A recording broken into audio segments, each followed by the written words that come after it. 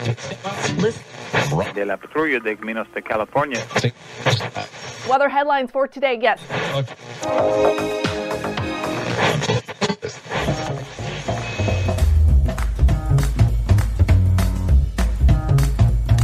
Welcome to the Revenue Generator Podcast, an I Hear Everything production. In this podcast, you'll hear how industry leaders integrate sales, marketing, product, and customer success into a single business unit with a common goal of optimizing their revenue cycle.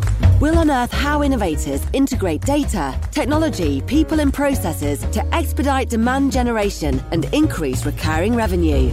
Sit back, tune in, and get ready to meet a member of the Revenue Generation.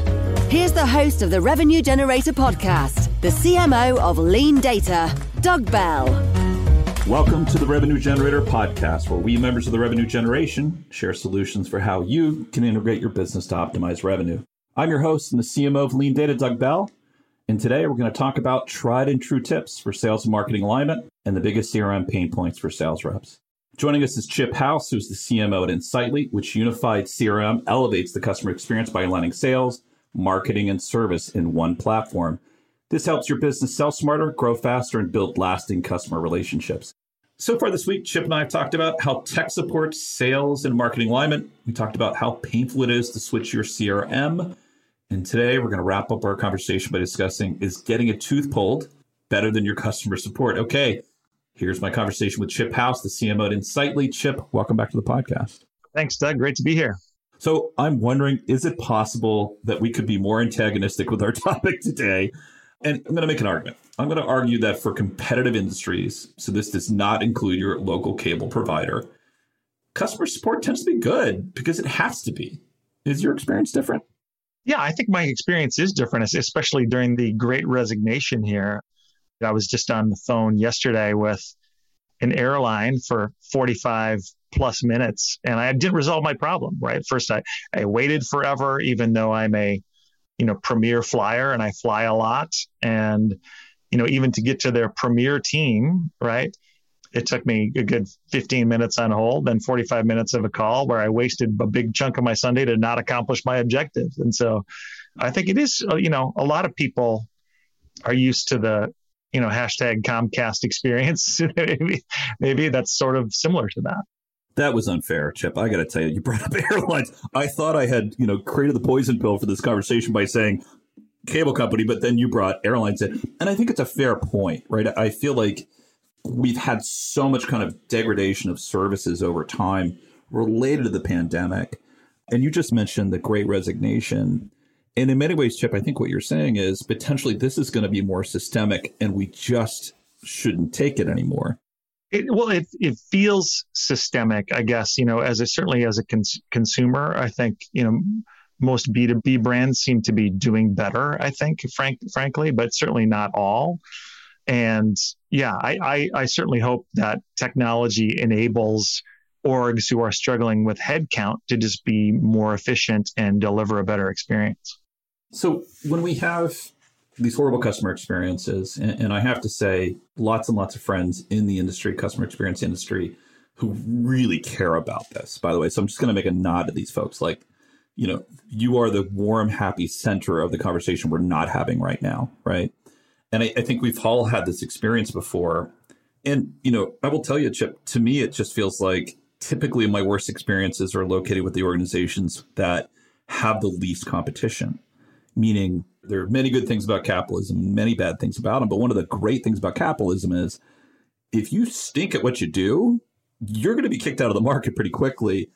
And we really have a lot of people who now recognize what excellent customer experience is and talk about it, right? So I guess what I'd like to understand a bit better is typically how is it that you're helping organizations tackle this poor customer experience that they're propagating? How is it your company helps and how do you help, Chuck? Yeah, no, it's a great question, Doug. Thanks. I think, first of all, you're right. I think that competition, right, does tend to serve companies well from this standpoint, whether it's marketing or certainly customer experience, right? They know that they need to differentiate and provide a better customer experience than their competitor. Here's what I think the problem is. I think most companies sort of overrate their own customer experience.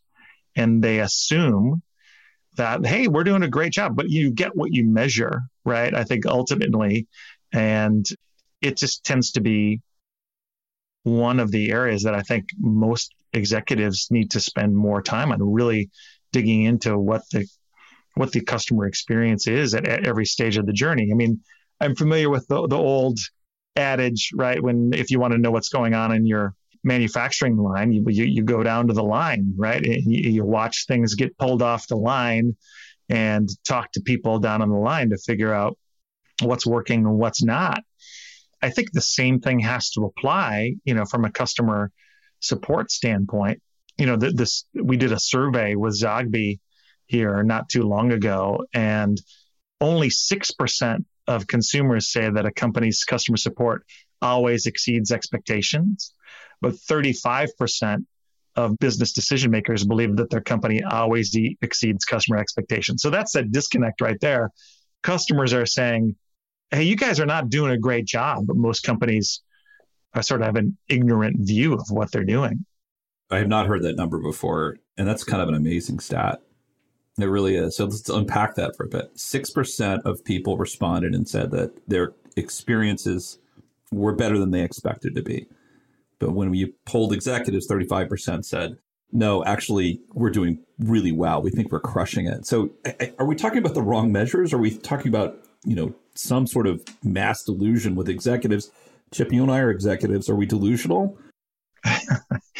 I think we're hopeful, and we're used to marketing our orgs internally and externally for what we do. I mean, we're sales and marketing people, right? This is what we do. We know how to create a positive spin. But I think if you're drinking your own Kool-Aid, that's a problem, because you have to measure everything you do. And, with technology now, the customer experience should be uber measurable now, right? Whether, like I mentioned it before, whether it's the initial touch point that a prospect has with an ad or with their discussion with the SDR, how authentic and truthful was your company for what they're actually experiencing downstream is super, super critical. And you can now, if you're intentional as a leader, you can go get that data. You can listen to more calls, whether they're sales calls or customer support calls. And frankly, you can experience what it's like to be a customer yourself. I also think it's interesting. You mentioned before getting down on the line to see how the product's being produced. And we talked yesterday about how there's this proliferation of applications to make, these core CRM systems stickier. And one of them is sales intelligence software, right? So this is Gong, this is Chorus, right? These are the organizations that are ultimately helping provide salespeople the ability to sell better. It's really interesting that it has not applied, by the way, to customer experience, or perhaps it has. I'm just ignorant of it completely, Chip. So it's interesting that we're not thinking about it that way. The other thing I want to say is this, and I'll give full credit to the person that came up with this idea. So if you're listening, Matt Hines, I had Matt on the podcast a month and a half ago, and Matt was arguing that in many ways, if we measured the prospect experience as opposed to the efficiency of the pipeline, if we started there, we would actually increase alignment between sales and marketing, and we would be more likely, we meaning the companies that are focused in that way, to win. In other words, to be winning those deals, deal by deal basis. And I will tell you, as a consumer of a lot of software, Chip, I have actually gone away from a solution because of such a poor experience. In other words, product superiority, but I didn't feel like I could actually get what I needed to out of the product because I didn't feel like their support was decent, and I bounced them. Yeah. So in many ways, I feel like that's what we're ultimately talking about. But what I want to dig into a bit better is that self-delusion, if we can. I would say one of the benefits of being a B2B SaaS is we typically have investors. And if we don't have investors, then we're public and we have shareholders. And we have this thing called net recurring revenue.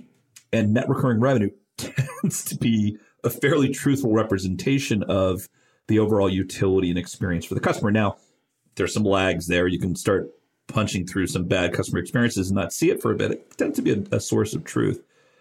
Do we feel like we're leaning too far into things like NPI, or do we feel like we're leaning too far into things that are self kind of prophesizing, meaning we're looking at the wrong numbers?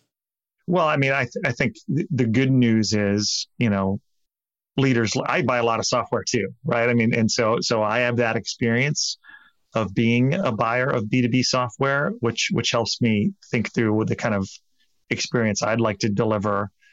But I think broadly, what's frustrating as a customer, right? And again, for our survey that we've done, we learned being ignored is super, super problematic. Number one, certainly waiting on hold. And, you and I, like you mentioned, I think are of the same age maybe. So we're certainly way more likely to pick up the phone than our Gen Z or our millennial coworkers, right? And so they're even less and less likely to pick up the phone, probably to try to resolve any issue because they just don't like the phone, right? They're expecting that to be, solved somehow online via chat or in some automated fashion. But the other thing, and I think this is a really critical piece, Doug, that speaks to technology directly, is customers hate having to repeat themselves. And so that means if they're having to repeat themselves, then you're doing a bad job of managing either their data or how that data is communicated among the customer-facing teams, whether that's sales, marketing, or service, or others, accounting, billing, things like that, super important as well. And so that is a problem that technology can solve, right? Because we have a place where we can put information about a customer and interactions with a customer, and it's called a CRM, right? And companies need to adopt and use it. So I don't know. I might be diverging from your question, Doug, but that's need to get on my soapbox. No, I think that's a perfect capstone to a really great conversation. Chip, we've had a really good conversation over the last 3 days, talked about how to get sales and marketing aligned using technology. We talked about the pain potentially of and why you would embrace transitioning to a new CRM solution. Then we shared some anecdotes about how horrible customer experience can be. But ultimately, I agree with you, Chip. I think it all really begins at the end of the day with how that supporting technology really makes that customer experience better. Well, thanks for being on the podcast with me today, Chip. I really appreciate it. Thanks, Doug. Appreciate it. All right. That wraps up this episode of the Revenue Generator podcast. Thanks to Chip House, CMO at Insightly, for joining us. If you would like to contact or learn more about Chip, you can find a link to his LinkedIn profile in our show notes, or you can contact him on Twitter, where his handle is CEHOUSE, or visit his company website at insightly.com/Martech. Just one link in our show notes I want to tell you about. If you didn't have a chance to take notes while listening to the podcast, head over to revgenpod.com, where we have summaries of all of our episodes and contact information for our guests. You can subscribe to our weekly newsletter, apply to be a speaker on the Revenue Generator podcast, or you can even share your revenue generation questions, which we'll answer live on our show. Of course, you can always reach out on social media. Our handle is @RevGenPod on LinkedIn, Twitter, Facebook, and Instagram, or you can contact me directly. My handle is Market Advocate. If you haven't subscribed yet and want a daily stream of RevGen strategies in your podcast feed, we're going to publish an episode every day during the work week, so hit that subscribe button in your podcast app, and we'll be back in your feed in the next business day. Okay, that's all for today, but until next time, keep cranking, because the revenue isn't going to generate itself.